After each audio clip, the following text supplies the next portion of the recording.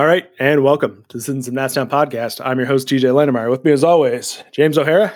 Hello. Sean Hogan. Hi. All right, last time we talked, it was on the eve of opening day. It was so optimistic, relatively. And the Nats oh, God, I'm dying. Excuse me. That's what happened to the Nats. They killed TJ. Apparently, yes. And it took 45 seconds into this podcast. Perfect. Weird performance art commentary. It has not gone well so far. Started the opening series with the Mets, losing 3 straight and not looking particularly competitive at all. The Sunday game was okay, though. Yeah. Unfortunately, they had already lost. James. Yeah, unfortunately, they had already lost 3 games by then, which is the downside. But at least don't start the season undefeated.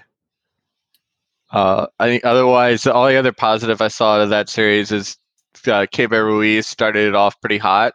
He was really swinging the bat well. Yeah. At least the first 2 games, I think he had multiple hits, both of those games. The downside is that definitely seemed to just be kind of a smokescreen because since then he has not really hit at all. And he's you probably would be surprised to know Keibert Ruiz's WRC plus is below people like Cesar Hernandez or Lane Thomas or Nelson Cruz. Yoza. Not below and Riley Victor Adams Robles. as well. Sorry?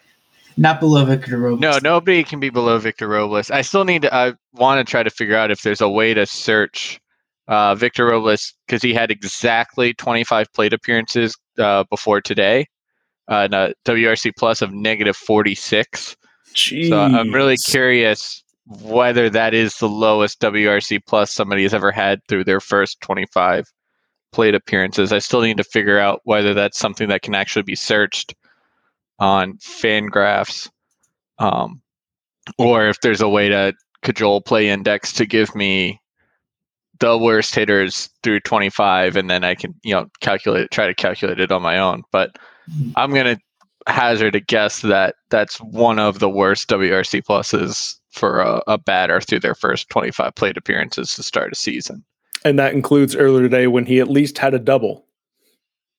It does not include his double. So hopefully he'll. So it was last night, as of last night's game, which didn't exist. Oh man, so. He's at a scorching -25 now.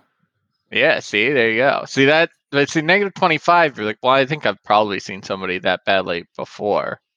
Yeah, but -46 before yesterday. -46 is where you're really getting into how is that possible? Like the only other people you see that negative guys like Lucius Fox, where they don't really have any plate appearances and haven't gotten a hit yet, and so it's like, oh well, you're -100. That's as low as we can go. We cap you there. So to get that close to -100 while actually playing, having a significant amount of plate appearances is absurd. What was Scherzer's last year? Last year? Let me look. When he had that really bad. Yeah. It was negative. I just looked up. It was negative 163 plate appearances. Well, that's because he went 0-0-0 for 63 plate appearances. With 1 RBI, though. Yeah, see, there you go. I think Robles has more RBIs, though. He somehow figured out, although I don't know, maybe before last night. They might all be today. Why will you not go back to what I want to look at? Because I wanted to look at Keibert Ruiz more. Yeah, 3 through yesterday. What is going on with my computer? Okay, well, this is broken.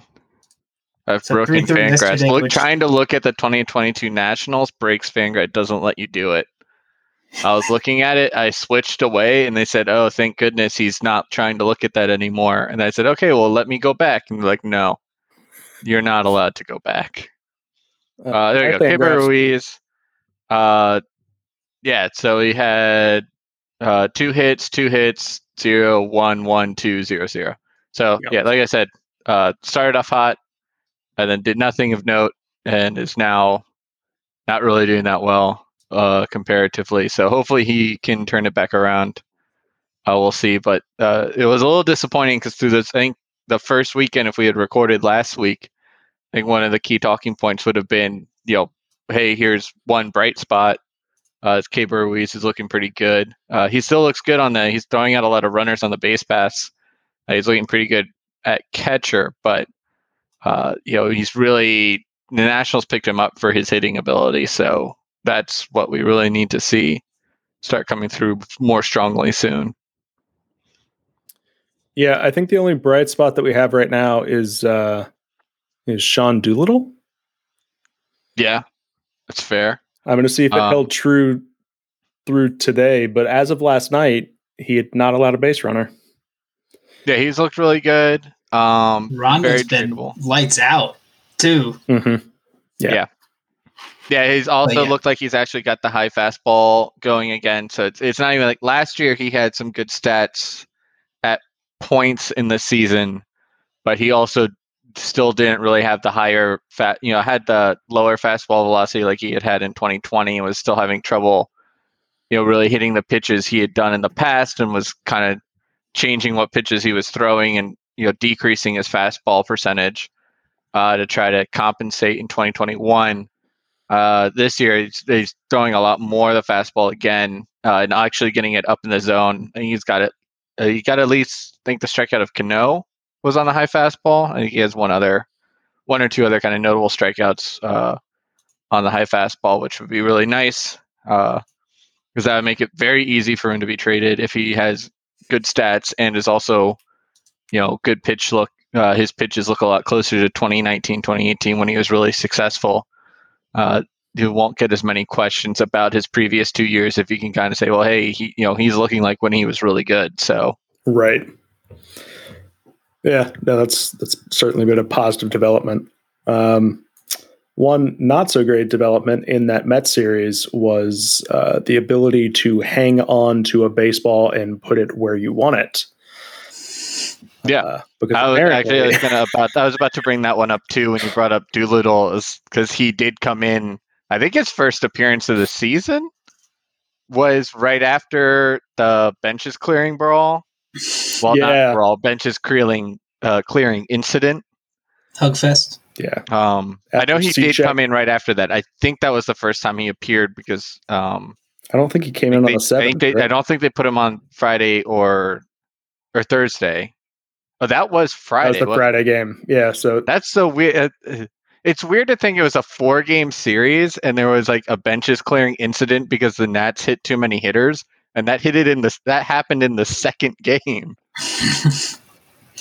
Well, and I didn't get it. Like, first off, you go through that. How are you tossing Cishek and you're not tossing Showalter as well? Because it was instigated by Showalter walking out towards the mound yelling at him. Right. No, it was weird. They can get mad. Nothing really, it wasn't like a Harper Strickland fight or Amir Garrett or some of those other, really big ones where, it was actually dangerous. Everybody kind of came out to the baseline and kind of yelled at each other from up close and then went their respective ways. And you can see the video of the multiple Nationals didn't even go into the pile. They just walked over and talked to Francisco Lindor and checked up on him, like Keibert Ruiz and Juan Soto and D. Strange Gordon. I think all were over there, just talking to Lindor. So, how much animosity can you build up in 2 games? Obviously not much.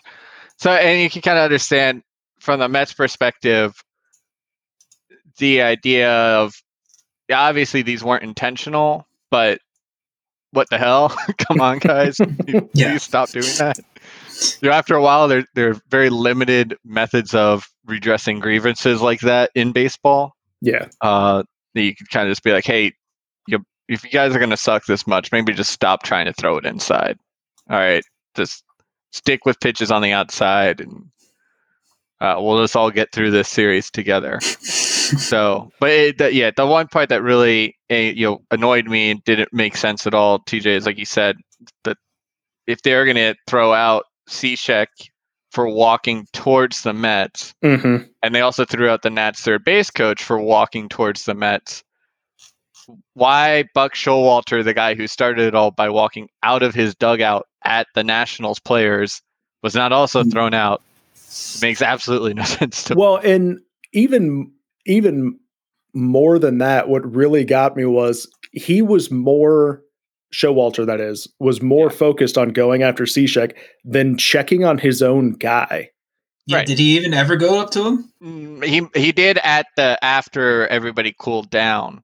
Okay. But that was interesting, is it was not one of those situations where like he walked out to Lindor and then got up and suddenly started like yelling about it. He went straight for the mound. He went right at Cishek, and then Cishek said, like, I was just walking back. I was walking towards him trying to yell, like, I didn't mean to. I'm sorry. They're like, oh, you get thrown out for that. Dude, it's game 2. So, yeah, well, and I think game 1, they hit 2 people in the head and 1 person up high, I think. So, I think there were 3 hit batters in the first game. There were 3 hit batters, one of which was like on a curveball in the foot, like right. Okay, right. And then the other 2 were higher, and there was like, hey, come on. McCann got hit twice. Yeah, and then Alonso was the one who took it like Mets in the shoulder / face. Make Scherzer hit Josh Bell in the second inning, but you could tell Scherzer was only mildly enthused. Didn't really care that much about, because he kind of just threw a pretty easy BP fastball at his butt. I was like, there you go, retaliation over. And it was funny to me, is you normally in those situations you would hit the other team's best player. Scherzer did not hit Soto and ended up hitting Bell instead. So that was kind of adorable. Guess doesn't want to hit the guy he's actually friends with. They'll just hit this other guy instead. So guys, you can actually do this. You can throw it at somebody without hitting them in the face. Yeah. Here, let me show you. It's true. It could have just been a thing where Scherzer is kind of embarrassed for, he's worked with a lot of these pitchers before and was teammates with them. It's like, oh, I forgot to teach you guys how to hit a batter. Here, this is how you can hit a batter. It's okay. I'll show you how to do it. Once again, though, that's assuming they know where that ball is going to end up. Yeah. Speaking of which, on that broadcast, now granted, the actual call on the Apple TV was not the best. Although the actual look of it was great. But they mentioned that there were new balls being used. Is that like carryover from last year? I hadn't actually heard that there was something new going on this year. I haven't heard anything about them being new this year. I think that is probably just carryover from last year. Okay. I don't think there was supposed to be an intentional new ball this year. Okay. I don't remember hearing that. Yeah. Yeah. Okay. I think that I heard that they had different ones in the minors or something this year again, but maybe not. So I know there had been talk in the off season about looking more into what Japan has done, where they have they have a sticky application that's like put onto the baseball in the factory, so that you don't need the pitchers don't need special stuff on their hands. That the baseball is more grippy. Mm-hmm. And I know there had been, Darvish had gotten some of those baseballs and brought them in the clubhouse one time. I think it was Darvish, might have been Ohtani. I think it was Darvish though. Was showing them around, and it had gotten positive reviews from other pitchers. And I think MLB was just kind of looking, one, they have contracts with Rawlings. They also have that contract with the people who put the mud on the baseballs that, who knows exactly. Since that they're the only people providing that mud, who knows what that contract looks like. And we don't know if they would still need to mud the baseball if they're also going to put this sticky substance on it. Then the question, you have to figure out where they're going to source it from. and the costs and the all mud that. Jobs. I'm just going to go out on a limb and say that MLB could afford to get out of that contract if they needed to. Probably.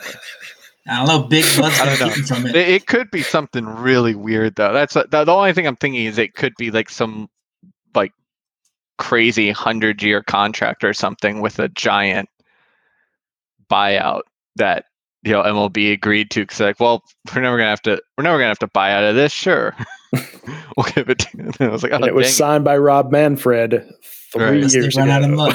It's like, oh well, yeah, because you could definitely see MLB doing something like that, where they would sign a contract for a longer period, a ridiculously long period, with a huge buyout, but the payments you have are like a lot lower, because it's guaranteed you're going to keep that contract. Mm-hmm. And it's like, oh, well, yeah, all the current owners would be like, sure, we'll just pay that, so we can pay less yearly for these, for mudding for the mud, and just, we'll never hit that upfront, that clause where the buyout's high, and we'll save money this way. And you know what? At that point, you just come out and you're like, all right, this sticky stuff that is bright orange is the only shit you can use. Yeah. So we'll see.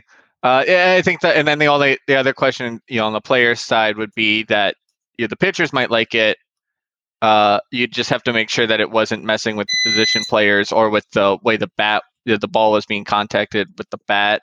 Yeah. I'm sure the Japanese league is probably NLPB, I think. Mm-hmm. Nippon something. I can't remember. NPB. NPB. Okay. That's added an L for some reason. NPB, I'm sure they've already done that research as well, so they could probably crib off of that, but you would want to make sure that when it's making contact with the bat, that it's not, getting any sort of adhesive action with the bat that messes up the trajectory off the bat and makes it harder to get, hits, or messes with the distance of your hits. You'd also want to make sure that if it's still sticky when it gets to the fielder, that it's not messing with fielders when they're trying to make a play on the ball, or getting it in their gloves a lot, or things like that. So I think we'll probably see that soon. But to go back to the original question, I have not seen anything other than that. All right, new baseballs. So the Mets left town, as did the Nats, and went to Atlanta, where they found their bats for a game and beat the brakes off the Braves. Did, or the Mets did? The Nats did. The Nats did. Winning 11-2. Yeah. And then the Braves gave it right back to them the next day. So that one kind of evens out. Yeah, not ideal. No. It's totally fine to win 11-2 and then lose the next game. That's something that can happen. What you don't want is to win 11-2 and then immediately get blown out the next game. Yeah. Especially for people who like trash talking the reigning World Series champions. However legitimately you view that, they technically are. And so if you wanted to get some trash talking in, it was some very quick comeuppance for that. So it's the real downside of baseball compared to football. Is football, you get a big upset win, you get a whole week that you can, talk trash about literally everybody and everything that you want. Baseball, the very next night, you just get ruined. But then they came back and won Game 3, though, so they still won the series from the Braves. It's true. Even though they lost the Pythag series, but they won the real series. Indeed. And then again, gave maybe a little bit of hope that if we had recorded this at the right time next week, we really could have had some positive things to say. Yeah, especially going into the Pirates series, it's like, oh, you just took 3 out of 4 from the Mets and the Braves. Going in playing the Pirates. I mean, it's the Pirates. And then what happened? And then the Pirates happened. Usually it just happens to the Pirates. So apparently, 4-game series, not so good for the Nats. No, really disappointing, because the Pirates looked awful the whole series. Like, there was no point where you were watching that game and being like, oh, the Pirates are playing well. The Pirates were playing like crap, and the Nats were just playing like even more crap. So yeah. I think that's The Mets series was a little more forgivable at times because the Mets were playing some good baseball and some of those at some points, although they also had some pretty big mistakes, especially base running wise. But it is nothing compared to the Pirates series where it's like, well, this team looks worse than a AAA team, and then also they keep beating us. So where does that leave us? Not great, Bob. Nope. I don't know if there's anything even super. The one noteworthy thing actually we skipped in the Atlanta series is Juan Soto hit his 100th home run. Yes. Which is disappointing since he had his 99th home run in the Mets game on Thursday and had 3 opportunities to hit one at home before going on a road trip. You're like, well, surely he can just hit one more home run before leaving. But no, instead decided he wanted to blast one against a team in Atlanta, which was pretty enjoyable. It's very funny that the broadcast really just liked focusing on the fact that one of the Atlanta fans picked up the ball and then handed it to the Nats fan who was sitting next to him without realizing what it was.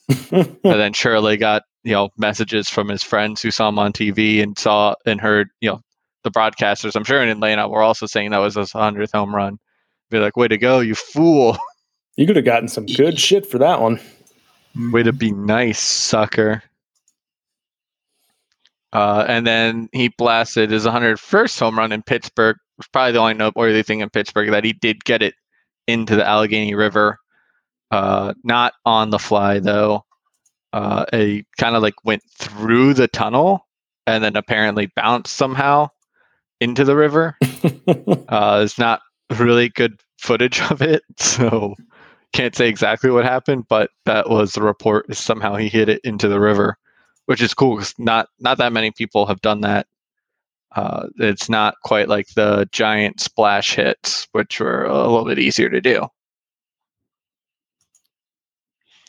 Because we've been there, TJ and I have been at PNC. Anybody else who has been at PNC, you know that while the river is close to the stadium, unlike the Giants, it's not almost literally right up against the wall. Yeah. The Giants, they have the outfield. The Giants, they have the outfield wall. This very small section of stands, the exterior wall of the ballpark, this short sidewalk, and then water.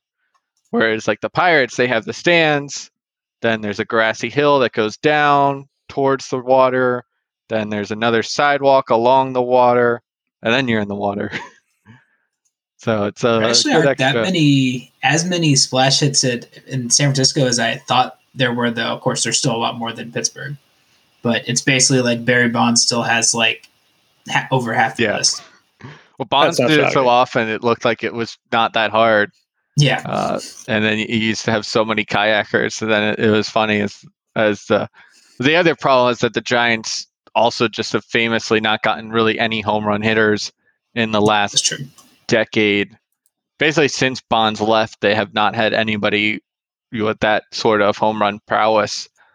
They've had a lot more guys who are all-around hitters who can hit home runs, like Hunter Pence or Brandon Belt or Buster Posey or Pablo Sandoval, all guys that you are probably going to have 25, 30 home runs a season, but nobody who is going to hit one, monster home runs that are going to go way out of the ballpark into the water. So sadly, there's a lot fewer kayakers out there than there used to be.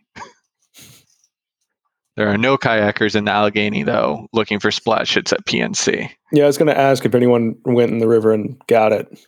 I mentioned maybe if it happened in the summer, although I don't know what the water quality is like in the Allegheny River, especially in that spot part. You never know with Pittsburgh. But also at this point, when it was just winter, that water temperature is probably about 20 degrees. So if anybody jumped in for that baseball, they might have died for it, which...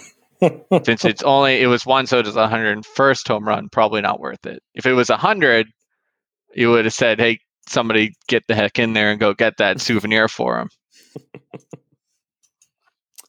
All right, which takes us to yesterday, which didn't happen. So now we have a doubleheader going on today with the Diamondbacks, and We're up 1 game right now, and we're tied at nothing in the bottom of the 5th. Is that still the case? I haven't reloaded this page in a while. Nope, we are winning 1-0 now. Woohoo! Run scored by one Victor Robles. Man, he is having himself a day. He's up to 111. He's had some good defensive plays. Had an awesome catch right before we started recording. Almost another awesome catch that just got out of his glove and then ended the inning with a good catch. So, he's definitely been doing it on the defensive side this whole season. Not just that one inning against the Diamondbacks. He's been playing some good defense all year, which is that nice. Mets series. Yeah, he's had some good outfield assists. The one where he had the relay with Alcides Escobar, which was mostly Escobar. Robles' throw was in, but also kind of made Escobar move for it. So that was, I'd say, 90% Alcides getting Pete Alonso there. But he did have another good throw at the plate. Yeah, I think it was to nail I think it was Robinson Cano at home. It was definitely one of their slow players again, which was just very funny that the Mets just kept sending really slow guys, to the plate to try to score extra run for no good reason. Well, I will have you know that Victor Robles is almost a 0 in WRC plus. All right, there we go. Sitting at -7. Moving on up. Exciting. Just live update balloons or something podcast. Once he hits it with his 2 for 6 day. Not bad. Hey, that's 333 batting average. Yeah. Could win a batting title in 2022 with that. People don't really have high batting averages anymore. And look, Jonah Doan's pitching into the 7th right now too. He's the first pitcher on the Nats this year to even complete 6, right? Yeah. Yeah. I think the furthest somebody gotten was 5 1/3 before that. So, yeah, I mean, the Diamondbacks really suck, even worse than the Pirates do. This is definitely probably the worst home series of this year that the Nats will have, just in terms of weather, time of the year, game times, considering it was a 4-game series all on school nights. But then even worse, the Monday game got rained out to so you had 2 day games now on Tuesday and on a Thursday. And it's one of the worst teams they'll play this season in the Diamondbacks, but one that also has just is not really interesting in any way whatsoever. Whereas they'll also have some series against like the Oakland Athletics, who kind of traded all their good players away and aren't going to be very good this year, but you don't get to see Oakland in DC all the time. So there's at least something interesting there. The Orioles are just as awful as they have been the last couple of years, but it's still that local rivalry, which gets a little bit of the juice going. So it's definitely their worst team they're going to be playing of the year, worst series of the year at home. So definitely glad to be recording over one of those games rather than trying to watch it in the stadium. Speaking of the A's, that is outrageous. They're averaging almost 5.3 runs a game with a team OPS of 647. A team OPS plus of 92. Yeah. And they are the 5th highest scoring team per game. Yeah, that currently obviously won't last. No, it won't. For very long. And it's just outrageous. They traded everybody and then raised their pretty obviously raised their ticket prices while they're also trying desperately to get a new stadium. Which is just wild, is the audacity to be like, yeah, this stadium's a piece of garbage. I wouldn't even ask my mother to come watch a game at this stadium. But also, if you want to, give me $30 more than you previously did. It's like, okay. To watch a much worse team. Much worse. No, I will not be spending the money I make from that on the team. Thank you. So, that'd be pretty bad. But that's the one thing the Nats haven't done too much. It's nice they added their BOGO hot dogs and beers for the rest of April. So that's kind of the move you're supposed to be doing when you have a bad team for a bad year, is just give people a reason to just kind of come and hang out and chill. You're not coming for the team necessarily, but it's still fun to just kind of hang out at a ballpark, especially when the weather is nicer. It's just a good activity to kind of, you can be watching while not watching at the same time, and kind of just follow the patterns of the game and the crowd to kind of know when to look up and really pay attention. So, and sometimes when you've won your World Series and then the team is now really bad and you've traded off a lot of assets, you explore selling the team. Yeah, it's true. Did we not talk about that last time? It came up afterwards. Yeah. It came up afterwards. Oh, I think I was like getting prepared to talk about it, and then we weren't able to record last week. Yeah, that makes sense. That's wild. So, yeah, the learners announced that they were looking to potentially either sell like a part of or the whole team. The expectation is probably that they're gonna end up just selling the whole team. One, because they don't seem like the kind of people who would be fine.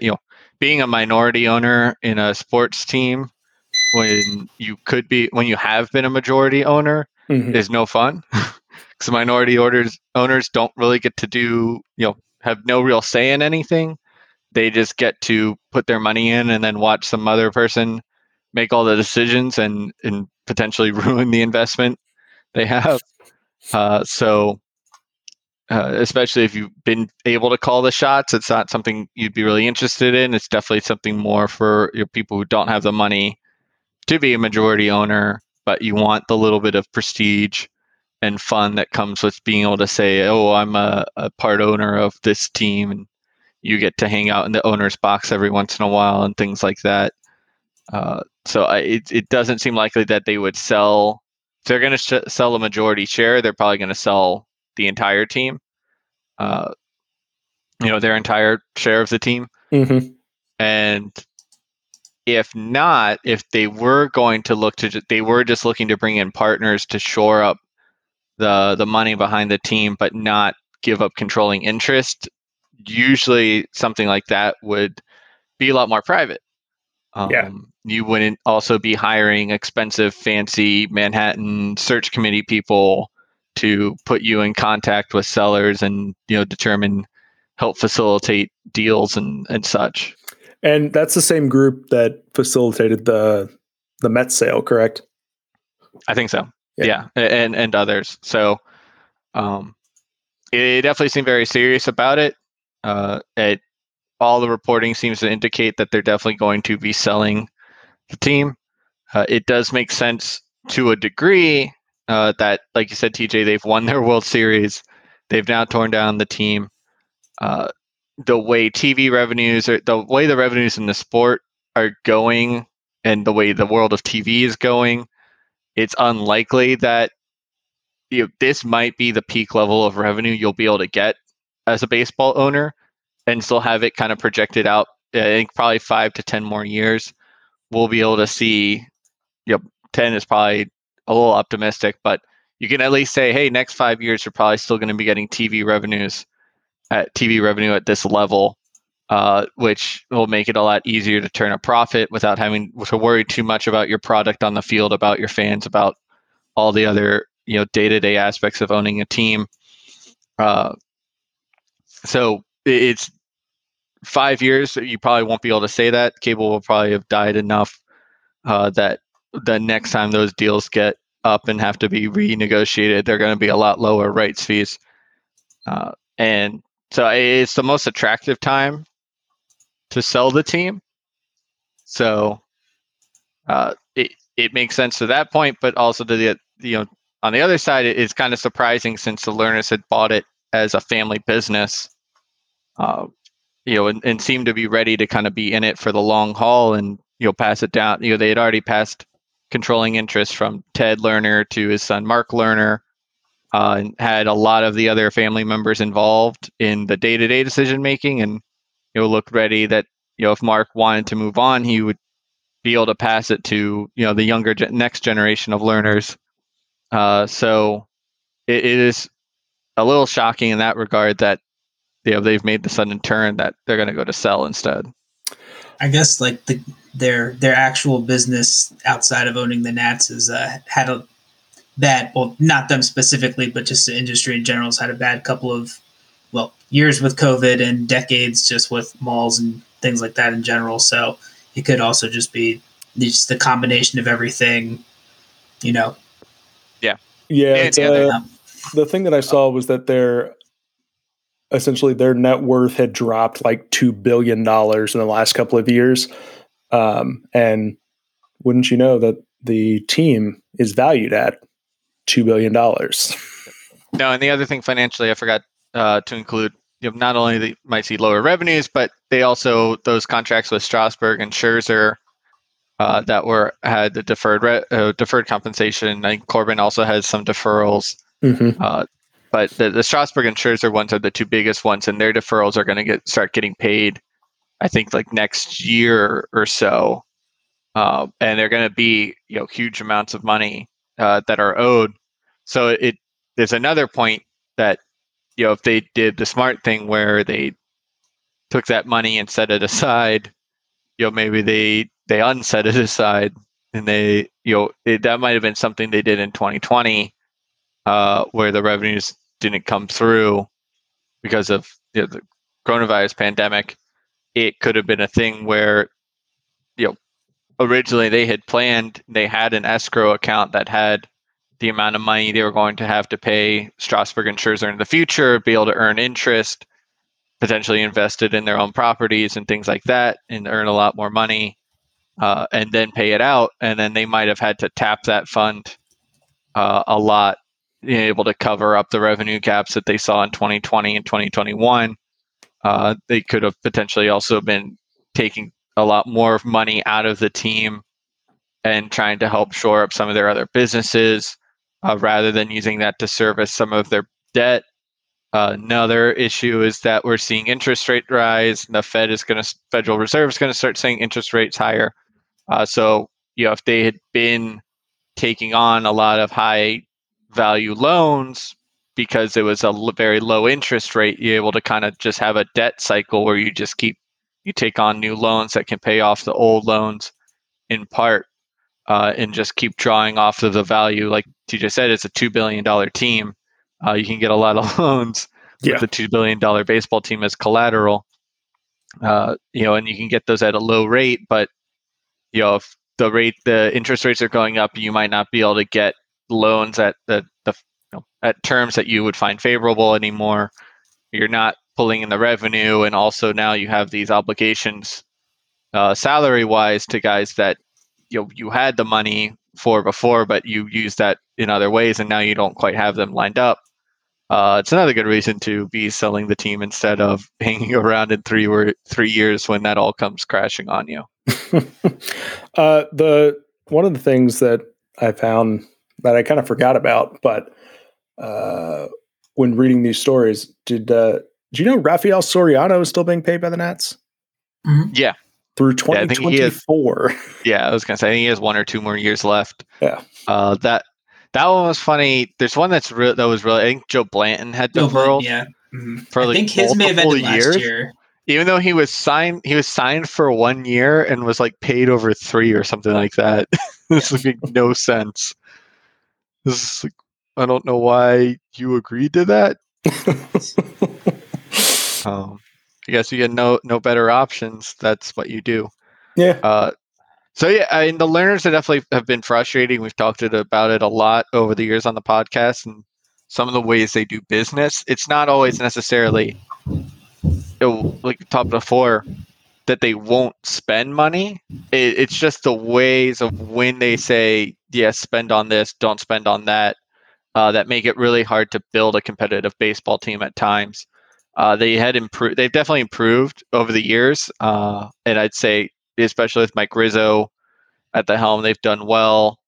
They look like they might have been ready to start turning around again after this season, hopefully. and maybe make a legitimate contract offer to Juan Soto would have been nice.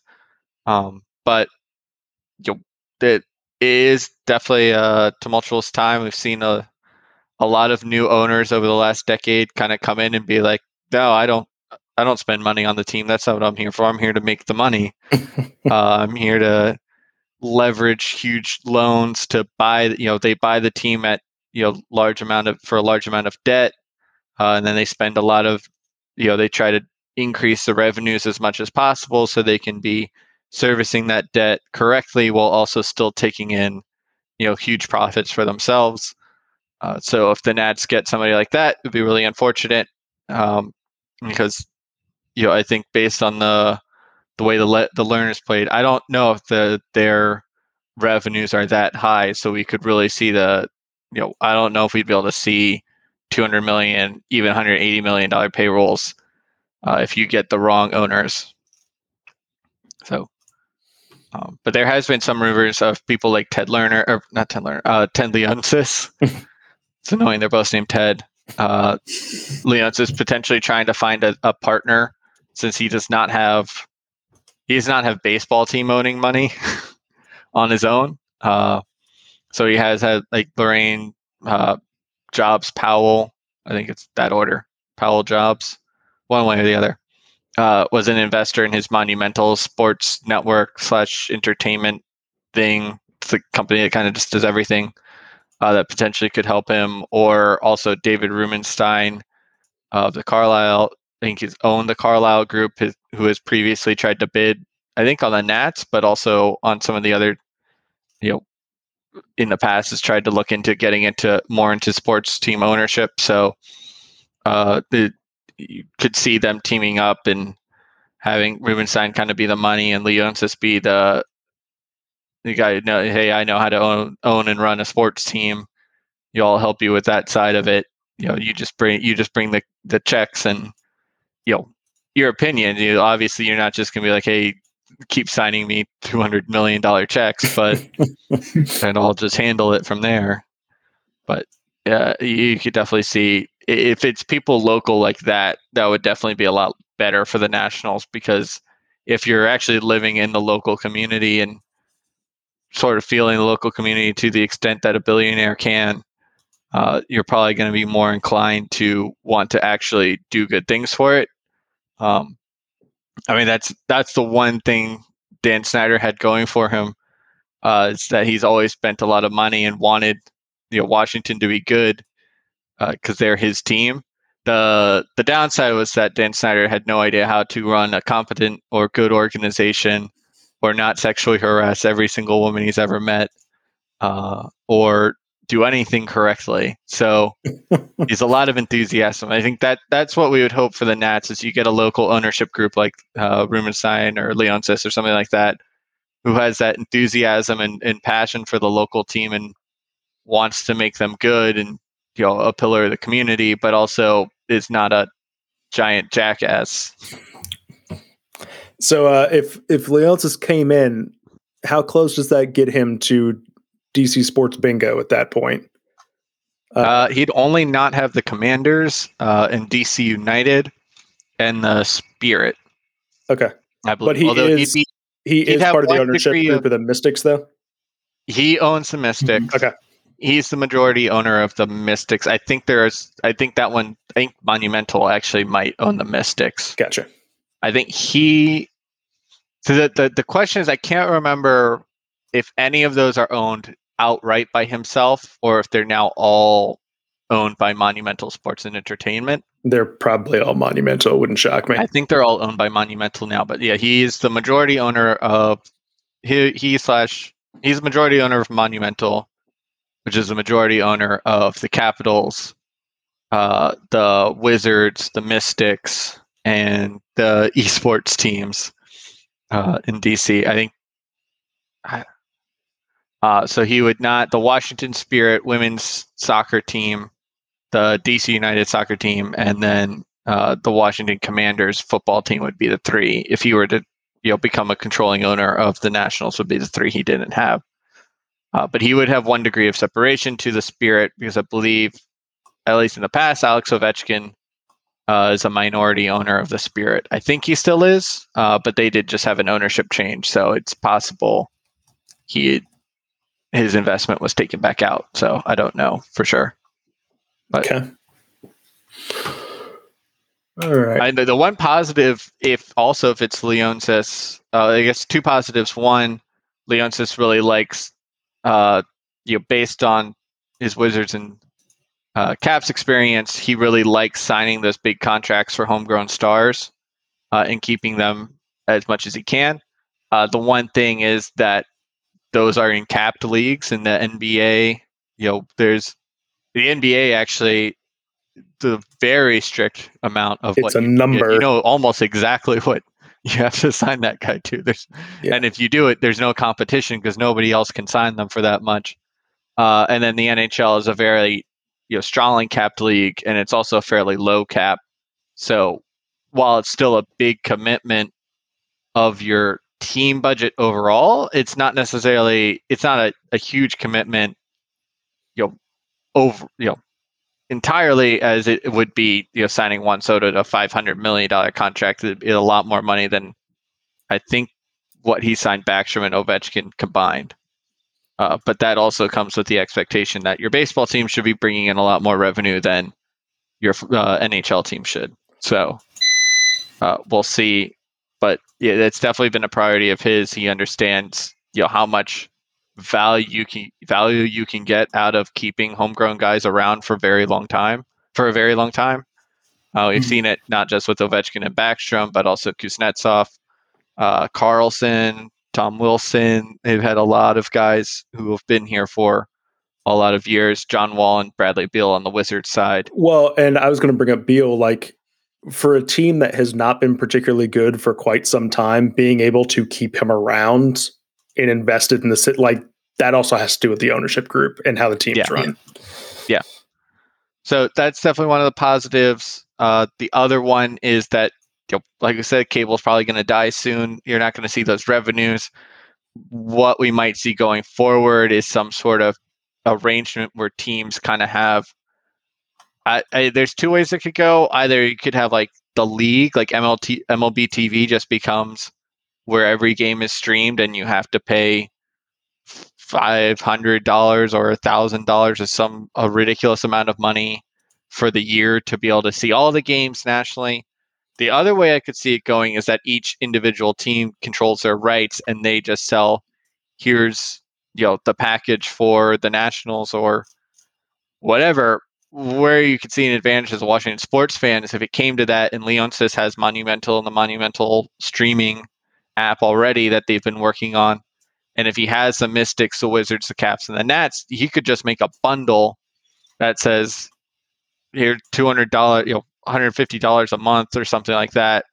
And you get all the Caps, all the Nats, all the Wizards, all the Mystics games through Monumental.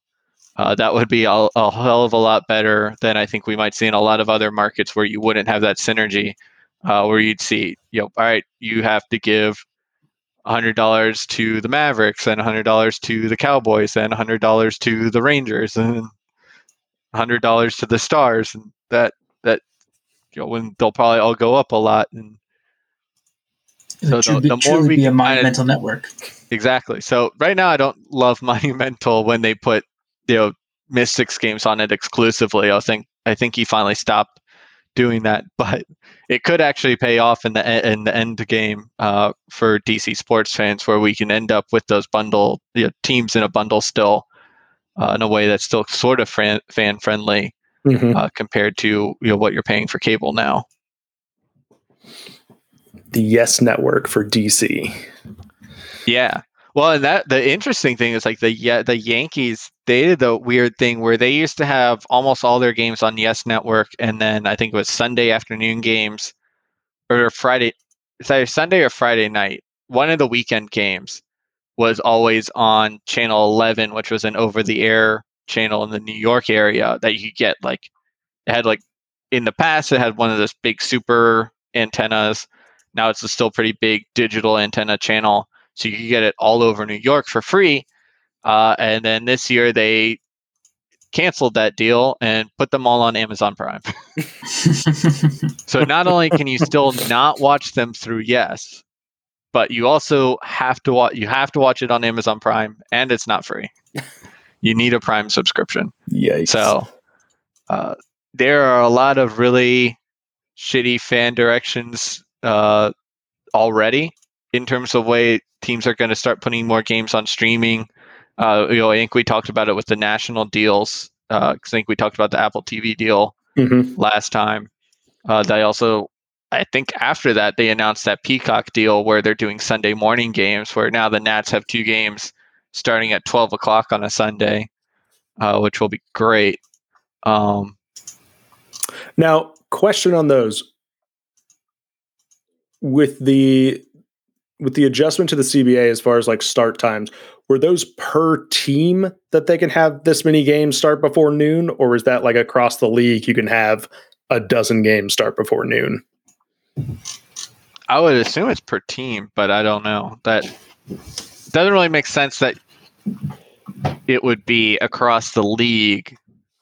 You would need to have both. If it was going to be across the league, you would also have to have a per team.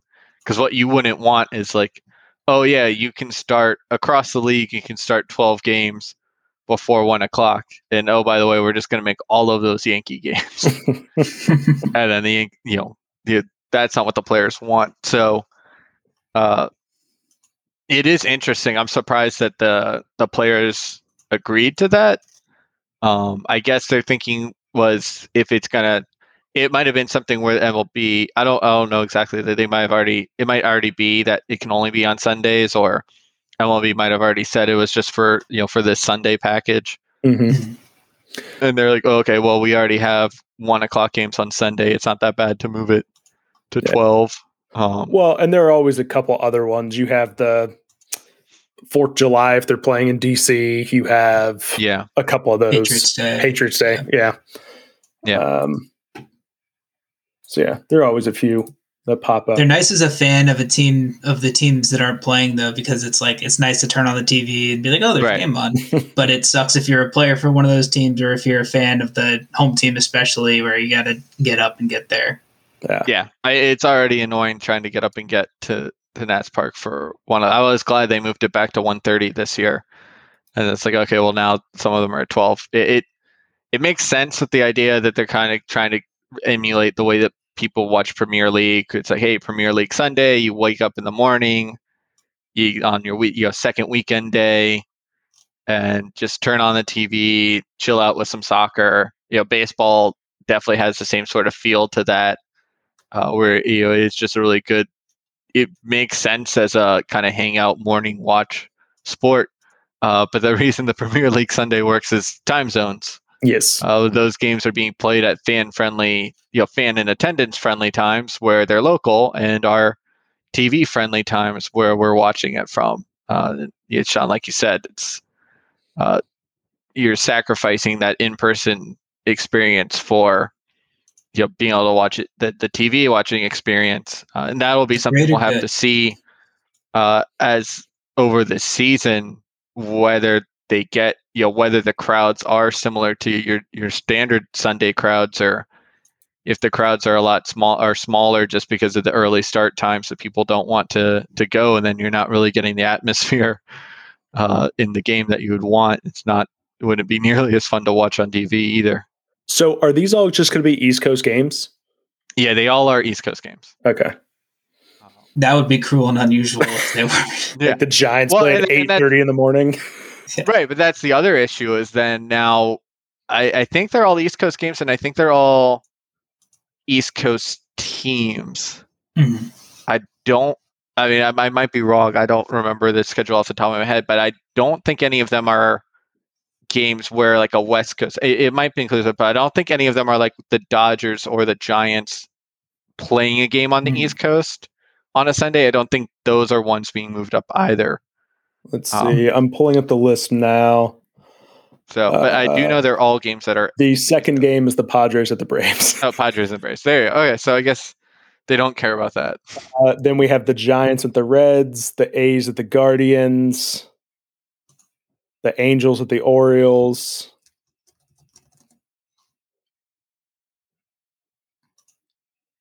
So Houston's I 1 think hour they back, all. 2 hours back. Huh? Houston's 1 hour back, 2 hours back. Houston is Central Time. Okay, so that's not terrible. The Padres get screwed with this twice. They get 2 of these games. Yikes. And the Dodgers. So there you go. Like, right, 6 so of those apparently games they are West Coast teams. Those West Coast teams play absurdly early for them. I guess the idea is that it's Sunday, so you've gotten used to the time by now.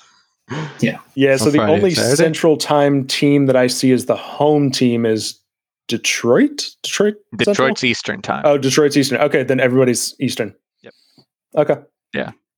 That's the fun way of learning. Cleveland and Detroit are all Eastern. And Cincinnati. So no one knows what Detroit actually is. It's in Detroit Michigan, is like TJ. In line with Atlanta, I believe. Yeah, it's longitude. I feel like it should be further over. You would think so. I think it's closer to Chicago. Just the way you think of the East Coast, people just don't really think about how much the East Coast kind of slants. Yeah. Before kicking back out with Florida. Yeah. You're just kind of like Maine, Florida. That's a straight line between those two, and it's like, oh yeah, because it just kind of goes the last just second. Like Nashville's in the Central Time Zone. It's like, wait, what? It's true. It also doesn't help being in Virginia, where we border all of these states. That it's like, oh well, you border both Maryland and Tennessee. That's probably similar time. It's like, well, no, you border Maryland up here, then you border Tennessee way over here.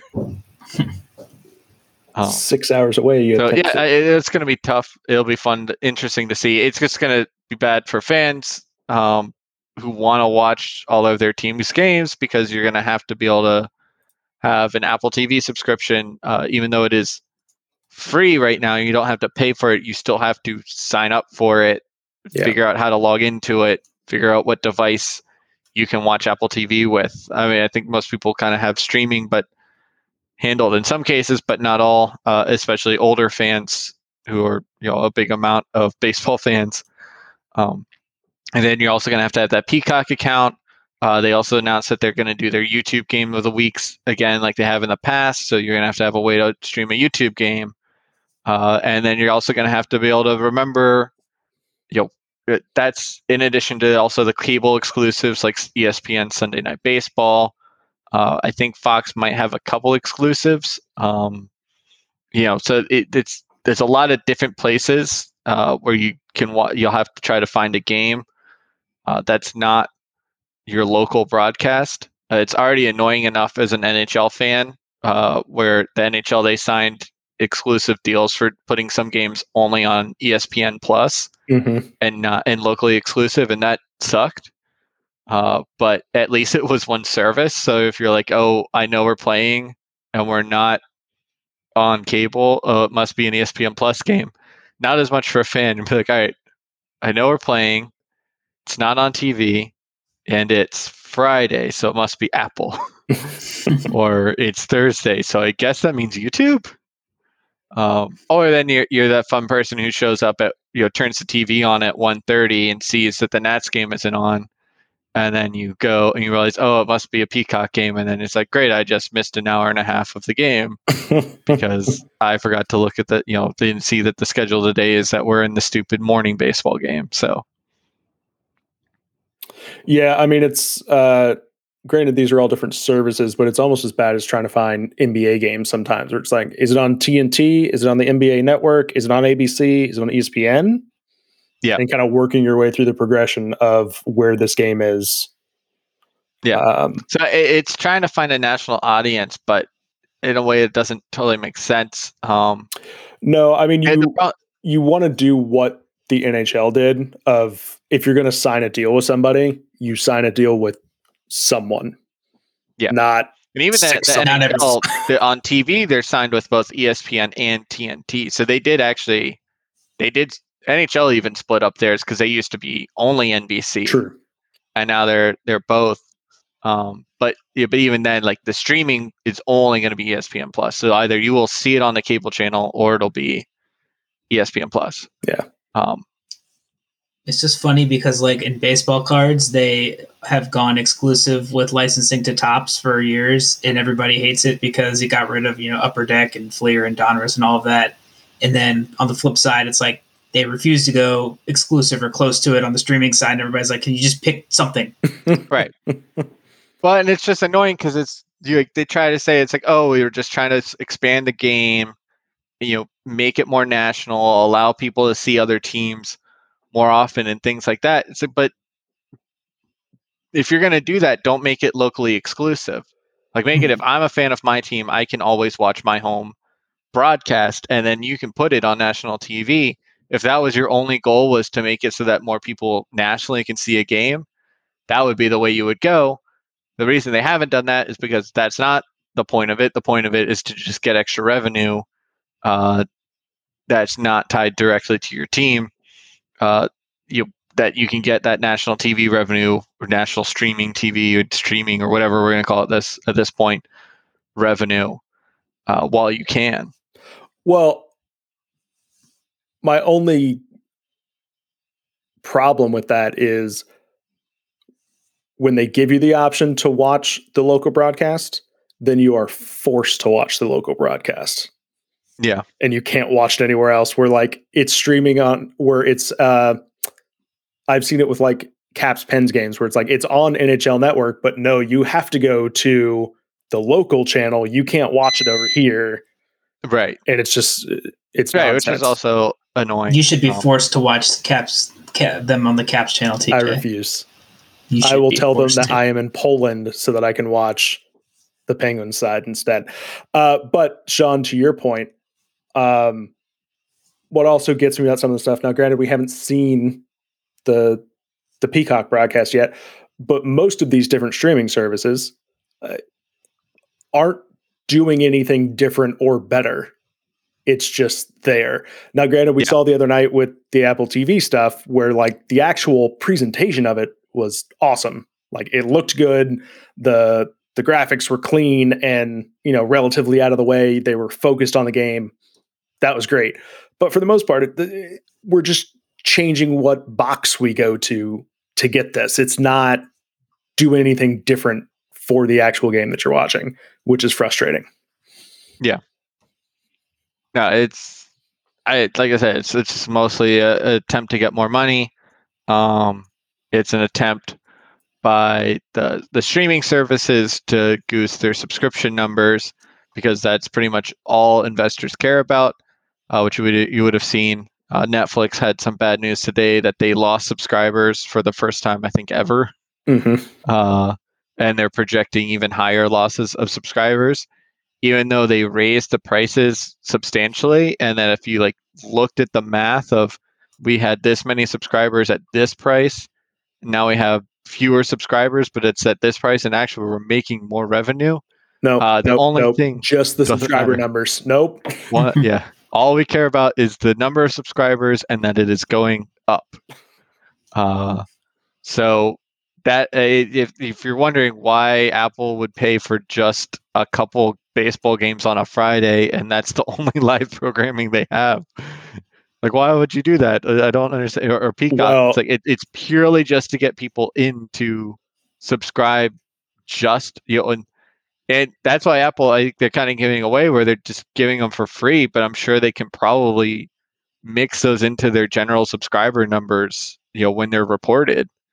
I mean, you don't have to say that, we added 200,000 subscribers and 150 of those were people signing up to watch a baseball game for free. Well, it sounds like for Apple, this might just be a test case because word is that they're hot and heavy after the Sunday ticket license. Yeah, and that's the other thing. Maybe they bring in, the same thing we were talking about with Monumental. Maybe Apple brings in enough sport packages that they can kind of become the home of that. It's an interesting play. It is weird kind of how this has played out in terms of,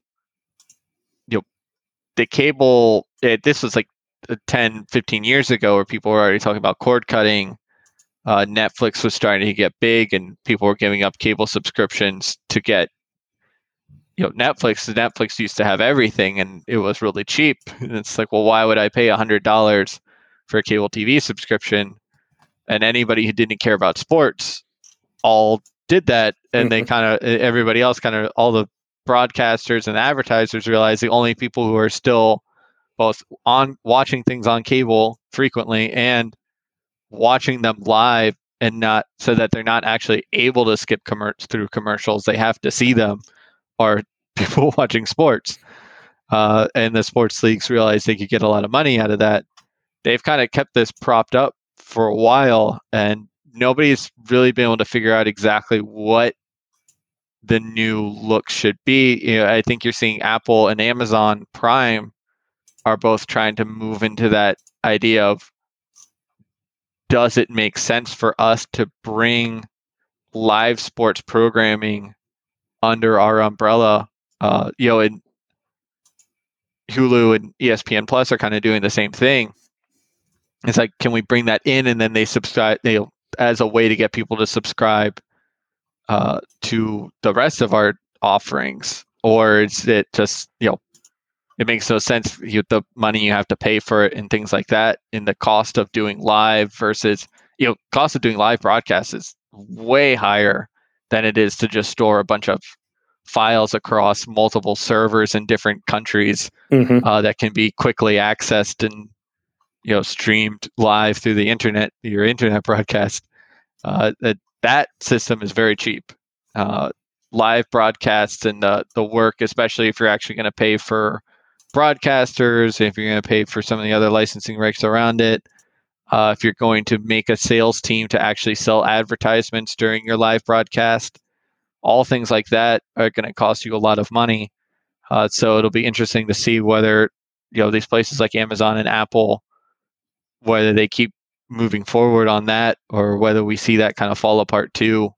But it would be funny if at the end of it we just kind of end up with like one streamer that is basically just the cable box, but on the only on the internet. Yeah, and I mean, it will cost them a lot of money, but if they can do it right, they'll make a lot of money. And I got to say, whoever we end up going to that becomes our streaming overlords for all of these sporting events, please give me the option to give you more money, and just let me watch what happens in the stadium during commercial breaks. Because the NBA gives you, like, you can pay like, I don't know, it's like $30 a year, $50 a year or something, and they'll give you the stadium feed, like in arena during commercial breaks. Oh my God, the amount of stupid things that are going on in this country on a nightly basis is just phenomenal. Oh yeah. It puts minor league baseball to shame. Like, it's so good. Nice.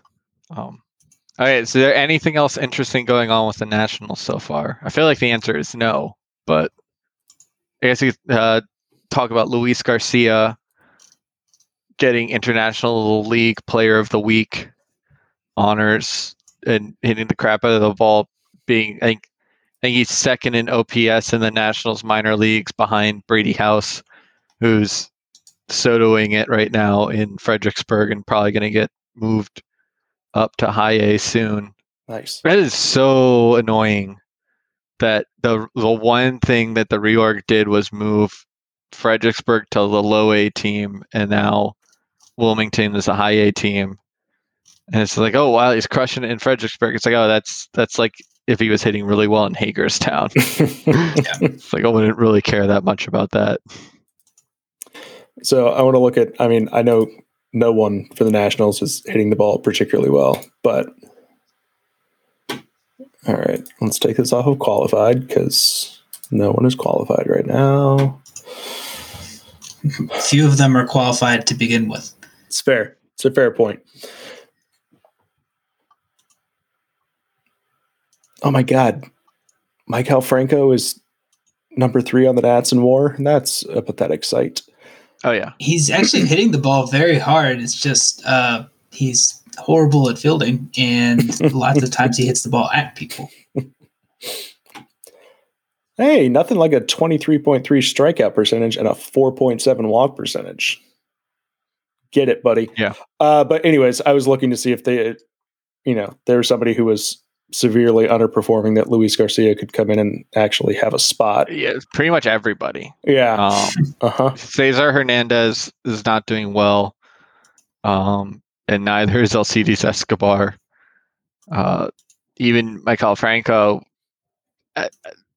he's technically positive, but the way, if you're watching him play, you're not going to be like, oh, keep that guy. I mean, obviously, I think Franco is just filler for until Kieboom is finally able to be healthy and gets his one last shot before they punt him into the sun. Can you promise me that it's his one last shot? No. I can promise you it's one of his last shots. It's one of his last shots. You'd have to imagine it's one of the last one, but obviously, I mean, considering Franco was the second best third baseman they brought in this year, they were ready to just let Kieboom let it rip and find out what happens, because Franco is both not good and not young. So there was nothing interesting to that competition. I mean, if Kieboom had lost it in spring, that would have really raised a lot of questions. You know what does kill me looking back on this stuff? Now, granted, don't get me wrong, Victor Robles played a definite role in 2019's World Series, 100%. But looking back at trade deadlines past where it was, nah, we can't move Victor Robles. No, we can't move Carter Kieboom. And it's just like, what are we doing? And just seeing any shine come off the rose. Yeah, well, I'll give them credit. They said we can't move Juan Soto. We said, really? He's only in single A, and then he made it up like that is a very later. Fair point. We need to go scrub all of those podcasts. They did get that one right. And Robles looked good in 2019. They just had the issue that then got exacerbated worse by the COVID pandemic. Robles kind of tried to do his own thing training wise. This is not really what the Nats wanted him to do. And then they've had a lot of issues kind of getting on the same page and building trust with each other, and really, helping develop there. And he's still having some trouble even this year. Hopefully we'll see. That might be the one benefit of probably no other benefits of Kevin Long leaving, is maybe Robles does click more with Darnell Coles, and a new hitting coach voice can kind of get through. And sometimes that really is all it matters, is just a different voice than what you'd been hearing before, telling you something that can help make it click. So far it has looked like not really, but we'll see. Maybe he can build off this great day he had today, relatively speaking. Luis Garcia definitely should be able to be up soon. The thing that annoys me the most with Garcia is that the Nats haven't really given a clear answer to what it is they're looking for him to do in AAA. They just kind of were like, well, he's still so young, and we kind of only called him up more just because there was nobody else. We needed a body, and so we called him up to do that. It's like, well, okay, but also he did hit well in AAA last year too, although it was fairly short stint. The more he hits this well in AAA again, there's not much developmentally wise, besides on the fielding side. And if that's your concern, your team is bad anyways. Who cares if he makes Ian Desmond level of errors at shortstop or more? And that's something they did in the past with Desmond in 2010 and 2011. And even 2012, he started that year with, I think, like 8 errors in April or something like that. It was like something absurd. It was like an error game. But he was also hitting it really well, and they made the correct call of he's not that good of a fielding shortstop. He's making these errors, but he is good enough to stay there, and his offense is so much better than the normal shortstop that this will work out. So Garcia, if he continues to hit really well in AAA, that's just going to prove that he's getting no developmental value out of being in AAA and facing AAA pitchers. He needs to face major league pitchers as a hitter. If the only way he does that, and you want to just keep Cesar Hernandez at second because you think you may be able to get something out of trade for him, I can promise you will get absolutely shit all for Alcides Escobar in a trade. Nobody will trade you for him, let alone trade you anything interesting for him. So just put Garcia at shortstop, except that you're going to have way too many errors. But the point is to just see how he can do offensively, and then once you trade Cesar Hernandez at the deadline, move him back to second base. Yeah. He does have 6 errors in 10 games in AAA, so you aren't lying when you say he could be Ian Desmond that 1 year. Oh yeah, it's gonna be bad, but the point would be, you don't have a good team. You want to just see what he can do hitting wise, and I think part of the idea that they didn't want to call him up maybe was just that they don't want him to do badly in the field and have that affect his hitting in some way. But I would say the way you do that isn't not bringing him up. The way you do that is you bring him up and you say, you're going to be the starting shortstop, but we don't give a fuck what the hell you do out there. Yeah. Just go stand there. If you didn't move and just everything went by you and then you came in and hit, like you were just a DH on the field, that's fine. Because all we want to do is see you hit. Yeah. We'll find a defensive position for you later, on July 31st or potentially earlier, depending on how quickly they move in these trades. We'll figure that out later. Don't worry about the fielding. This is just a way to get you into the lineup. I think most players would understand that and not, immediately be like, I don't have to give a shit about fielding. All right. Do I have to go to fielding practice? Yeah. So during the course of this conversation, clicking through some names here, do you know how depressing it is to look at a guy's age and go, man, that dude is old, and then realize that he is 3 months younger than you? Ooh, who was it? Alcides Escobar. Wow, really? Yeah. He's December of 86.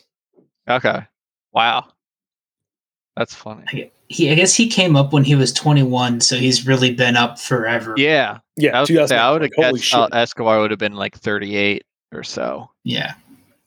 Yeah, I mean, I made fun of Franco's age, and I think Franco is like a year younger than me, or I think we might be the same age. I think actually, let me double check. I think we have like very close birthdays. He's August 92. Yeah, so I'm just old. I'm only a couple months older than him, but him and Fetty, I think Fetty is also August 92. So it is definitely funny to make fun of them for being old, but it does relate to where I am. Like, I don't think anybody at this point at my job would be like, oh, there's that early career professional. I wonder what he's going to be able to do. I wonder what his future is going to be like. It's you're pretty established at what you do and how well you do it. You're not a young gun at 35 anymore? Damn it. You're just a guy now. You're just the guy. See how long you could hold on before retirement. Yeah, James, he went on his own training program. We'll see if a new coaching style can help him get back to his former top prospect status. I just needed a change of scenery, get moved from one job to another. So just wait until I file for arbitration this year. Yeah, I was gonna wait. I was similarly, TJ. I was kind of looking at things while we were talking. I was about to say the only other positive, Nats wise, is that their bullpen, at least their top bullpen guys, have looked really good. And then right before I was going to say that, I looked at Twitter and saw Tanner Rainey had put the first 2 guys on base in a 1-0 game he was trying to save.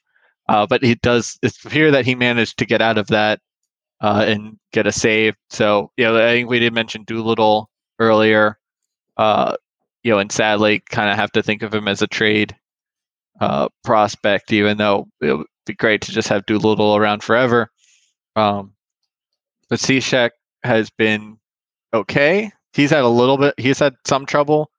He gave up the lead or the tie against Pittsburgh on Sunday, I want to say, or Saturday, one of the games on the weekend.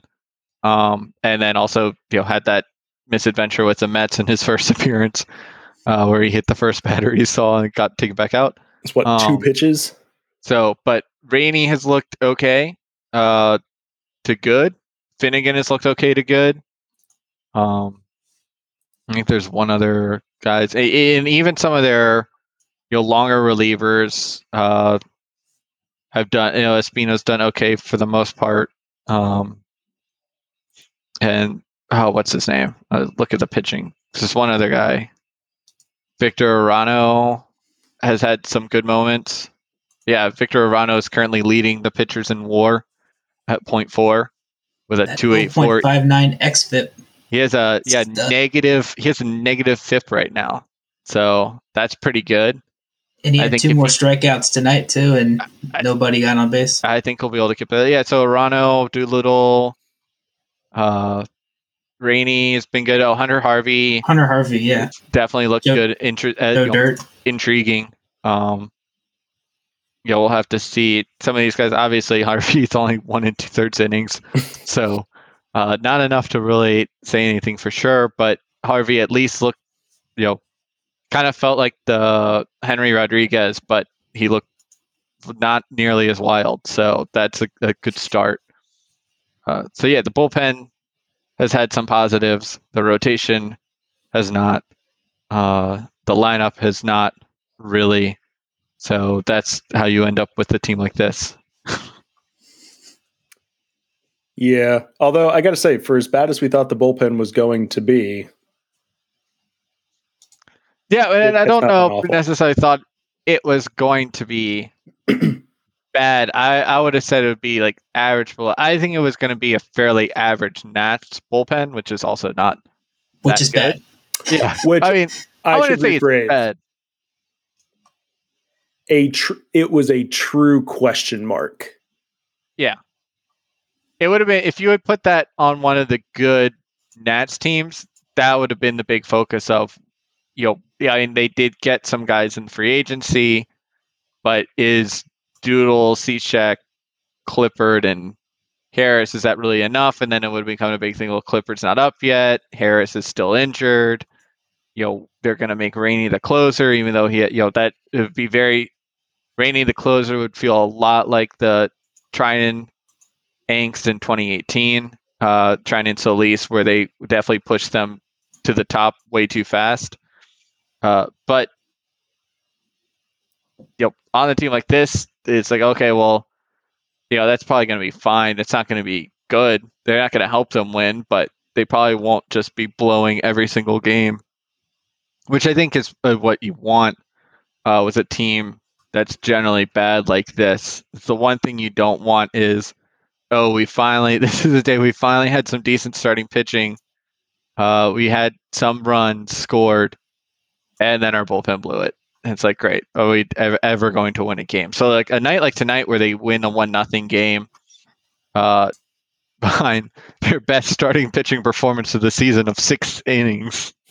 6 1/3. 6 1/3. And having already used Doolittle and Cishek in the afternoon game. So to still get those guys in there and keep the lead at 1-0 and actually win the game, that's fun for the fans. It's a nice feeling for the team. They can get a little, excitement out of it. It's going to still be a very long season, but what you absolutely do not want is a situation where they had that 1-0 lead and then Finnegan and Rainey come in and somehow now we've lost this game 7-1. I would just like to point out that a win tonight puts the Nats in second place in the NL East. Woo! At 6-7. Yeah, I mean, it's really just bad. The Phillies offense hasn't really hit. Schwarber's looked not good. Harper, really weirdly, because Harper was hitting well in the few spring games they had and then has not hit nearly as well since the season has started, which is a problem because the Phillies are pretty much designed to out offense everybody. So win every game 9-8. Tell my fantasy team about it. With all three of them. It's actually curious. I want to pull them up really fast. They're losing to bad teams too. Yeah. But the interesting thing is, so I want to see how many of their hitters, because Castellanos is hitting well. Baum so far, although he's only played half the game, but he's hit way better than you expected. Hoskins is hitting well. Segura's hitting well. Schwarber's not hitting well. Games. Schwarber's hitting awfully. Real Muto and Harper are both hitting okay, but not, good for them. Didi Gregorius is just below league average. So you say that, you think, okay, well, really, besides Schwarber, none of their other hitters are doing that badly, and most of them are doing quite well. And like, oh, okay, well then that should be fine. But the point is that the way they built their team is they only have really good off. They have Aaron Nola and Zach Wheeler, and Zach Wheeler is hurt right now. But the point is that they need all of those guys hitting at their maximum to be a good team. So even just one guy like Kyle Schwarber being down and two guys like Harper and Real Muto being not quite as good as they can be, already you're not scoring enough runs. You're going to lose these games because your pitching staff isn't good enough.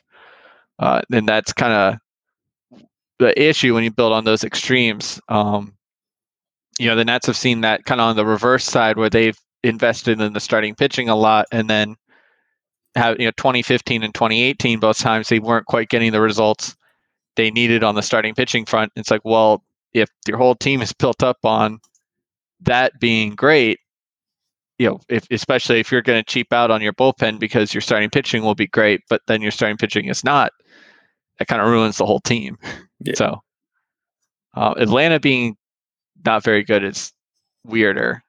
So Atlanta is just like giving up runs kind of all over the place. Yeah, which is odd because they invested a lot into that bullpen. So they are just behind the Nats last couple of years in runs allowed per game. Yeah, Nats are at 5.45 before today, and the Braves are sitting at just shy of 5.2. So I mean, because they're getting Noah's been getting carpet bombed. I mean, Will Smith has been getting jiggy with giving up runs. Yeah, but I mean, their lineup is hitting like you kind of expect. Olsen, Riley, Ozuna hitting really well. Albie is hitting really well as well. Not getting as much from Duvall or d'Arnaud as you probably would have hoped, and definitely not getting anything from Dansby Swanson, although you really shouldn't have expected to get anything from Dansby Swanson. And then obviously Acuna Jr. is still injured, but probably getting enough from their lineup based on what their pitching staff was supposed to be okay. Having Kenley Jansen and Darren O'Day, Thornburg, I think was supposed to be good. And Will Smith was also supposed to be a good relief pitcher. So they were supposed to have their rotation finally kind of figured out compared to previous years. They finally kind of found the good young guys in it. And then guys like Max Fried look awful. So we'll see. To be fair, the runs allowed is a little misleading. So they've given up 62 runs so far this season. Yeah. 27 of them came in 3 games. Yeah. So, that's like the weird one is the Nationals, I think, still have a negative run differential. They had like before that Pittsburgh series, or no, after the first Pittsburgh game where they beat Pittsburgh 7-2. And it's like, okay, they've played at that point 8 games. 2 of them they won 11-2 and 7-2, but then their run differential was -12. It's like, what the hell were you doing in those other 6 games? Yeah, they're still at like -10 or -11, I think. Yeah. So they've kept it at least steady. So we'll see. Another fun thing, even if it's more just that the Atlanta and Philadelphia are being inept than the Nationals are doing anything good. The more days the Nationals can be ahead of them in the standings, it's at least a little fun thing for the fans to enjoy. Yeah.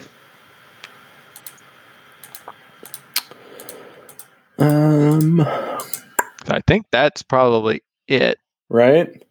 It's kind of looking. At this point, it's just waiting for either a miracle to happen or Luis Garcia to finally get called up. Oh, has there been any news on Strasburg and when he's potentially? No, Davey said today that he is not facing live batters or game situations. He's just throwing off the mound in Florida. Same with Joe Ross. They might have he might be facing like live BP, like doing live BP still. He did do that while the team was in spring training, but he's not doing game situation pitching yet. So we're at slower than regular spring training pace now, right? Because 6 weeks would have been nowish. Yes. Okay. So May 1st seems pretty unlikely at this point. Well, yeah, if he hasn't even thrown in a game yet, like he's got to get 2 starts easy. You would need, starting from cold flat, probably 3 starts. Yeah, depending on exactly what his buildup has been. I mean, it's possible he's been throwing off the mound, not in a game situation, but also throwing like 80 simulated pitches, and then maybe 2 starts. But it's going to take a couple starts before you get built up. Only other interesting thing, Aaron Sanchez has looked good so far, starting in AAA, and might be a candidate to jump into the rotation at some point. He's been good in the past. He's kind of been used as a reliever the last couple of years because he has a lot of injury problems. But I think the Nats would be a good place to kind of give him another chance to be a starter. Anibal Sanchez, we haven't heard anything about him getting started at all. And there's somebody else. Ehere Andrianza has not started doing anything yet, including running. So, but yeah, Aaron Sanchez could be an interesting one where they could actually have a starting pitcher who would be a good trade candidate in July if he is able to come on and be healthy and look good. That would definitely be somebody, especially since he's had bullpen experience. You could definitely see a lot of contenders kind of be interested. It's people, especially teams like the Dodgers, where you've seen that before, where a team has had injuries in their rotation. It's like, okay, we need a starting pitcher to cover these games to make sure we don't lose too many. But we're pretty sure we're going to make the playoffs. So we also want somebody that when this good starting pitcher shows up, we can tell, get your ass to the bullpen and they won't be a baby about it. So somebody like Aaron Sanchez, who has already gone to the bullpen in the past for other teams, and definitely seems like somebody who's mostly just looking to get opportunities to be on playoff teams, would be, if he's able to come in, have 10 starts or so, and look good in those, he'd definitely be a good trade piece. I'm going to go ahead and make this joke every 2 weeks until the trade deadline. I have a guy who's done well in a bullpen and can also be in your starting rotation. He's only sitting on an 8 ERA right now, but it'll be fine. Is it the secret weapon? Hey, and he's left-handed and breathing. So, hey, he's got to have a market. Oh, it's the... I was trying to think of a good pun with Q, but I couldn't. Yeah, he's looked god-awful. Someone please. He was okay his last start until the 6th inning started. And then he just completely had massive explosive diarrhea all over himself. I mean, I just keep watching him and I'm like, oh, so he's making it 2 times through the rotation and then can't find his ass. It's almost like he should be a long reliever. Yeah. Well, it's funny. I think right now, if you were trying to sell him, you just put your thumb over it and you'd be like, okay, look, he's got a 3.51 FIP. What are you covering up there? Nothing. I think that column said ERA. No, definitely not. I think that just says goodness. It's unrelated statistics for a different pitcher. How that they put in the middle of his statistics. How sad is it that his WAR number for this year already matches what he did for last year? Well, WAR is not a counting stat, so it's fair. It's fair. It can go up and go down. It can go right back down. But yikes. 7.5 ERA. That is definitely anything interesting to talk about the Nationals. Yeah, once we hit Patrick Corbin, we're out of things. So once we have found that dead horse. All right. With that, we will be back in 2 weeks. Until then, we are Ghost.